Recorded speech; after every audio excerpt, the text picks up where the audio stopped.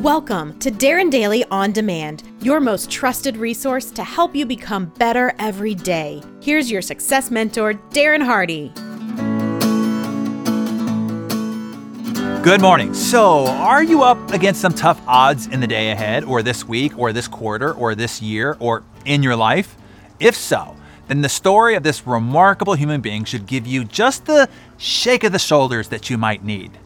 Loretta Claiborne was born August 14, 1953. She was the middle of 7 children in a poor single-parent family.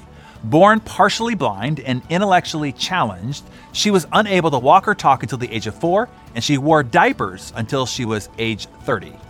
When Loretta was 6 years old, the social worker recommended that she be institutionalized. Loretta recalled, "I didn't know what an institution was," she said. "I thought I was going to a private school, and I was excited. Miss Dorothy next door brought me a box filled with white clothes as a going away present. I didn't know anything, but I was getting stuff that my brothers and sisters didn't have, and I was getting to go to a fancy school. I got new pajamas and everything," she said. Teased and ridiculed in her hometown, Loretta would have done anything to get out. But upon arriving at the institution and getting ready to hand over Loretta, her mother Rita decided to go against the social worker's advice and instead kept her at home with her. By the time Loretta reached 10th grade, the school system was experimenting with alternatives to classroom education. They called the program School to Work. The program meant busing from school to a workshop to do odd jobs.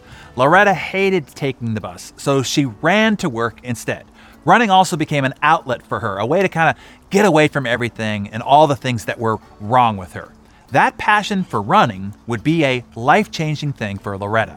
Her mother started making her run every day.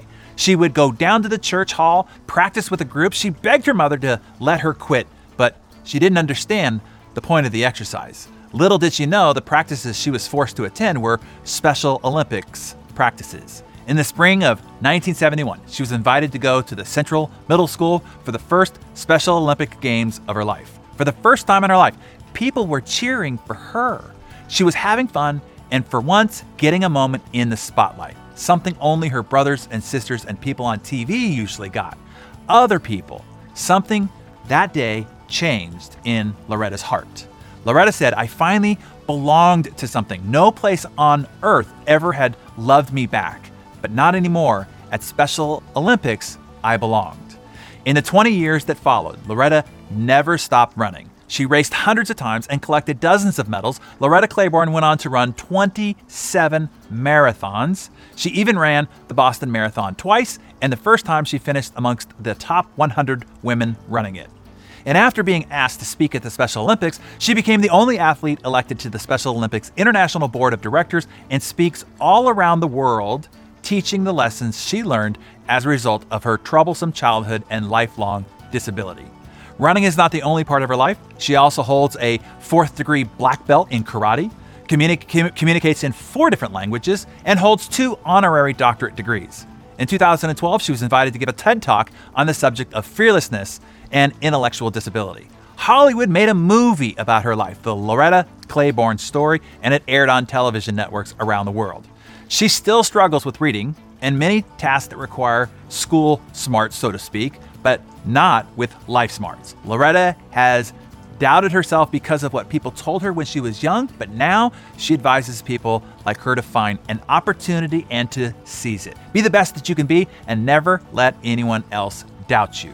Truer words were never spoken. Loretta Claiborne is an example to all of us. She stood facing the impossible, but with determination, beat all the odds, even when the odds and people were against her. We all might not be facing the same difficult odds as Loretta, but the lessons still apply. With determination, nothing is impossible.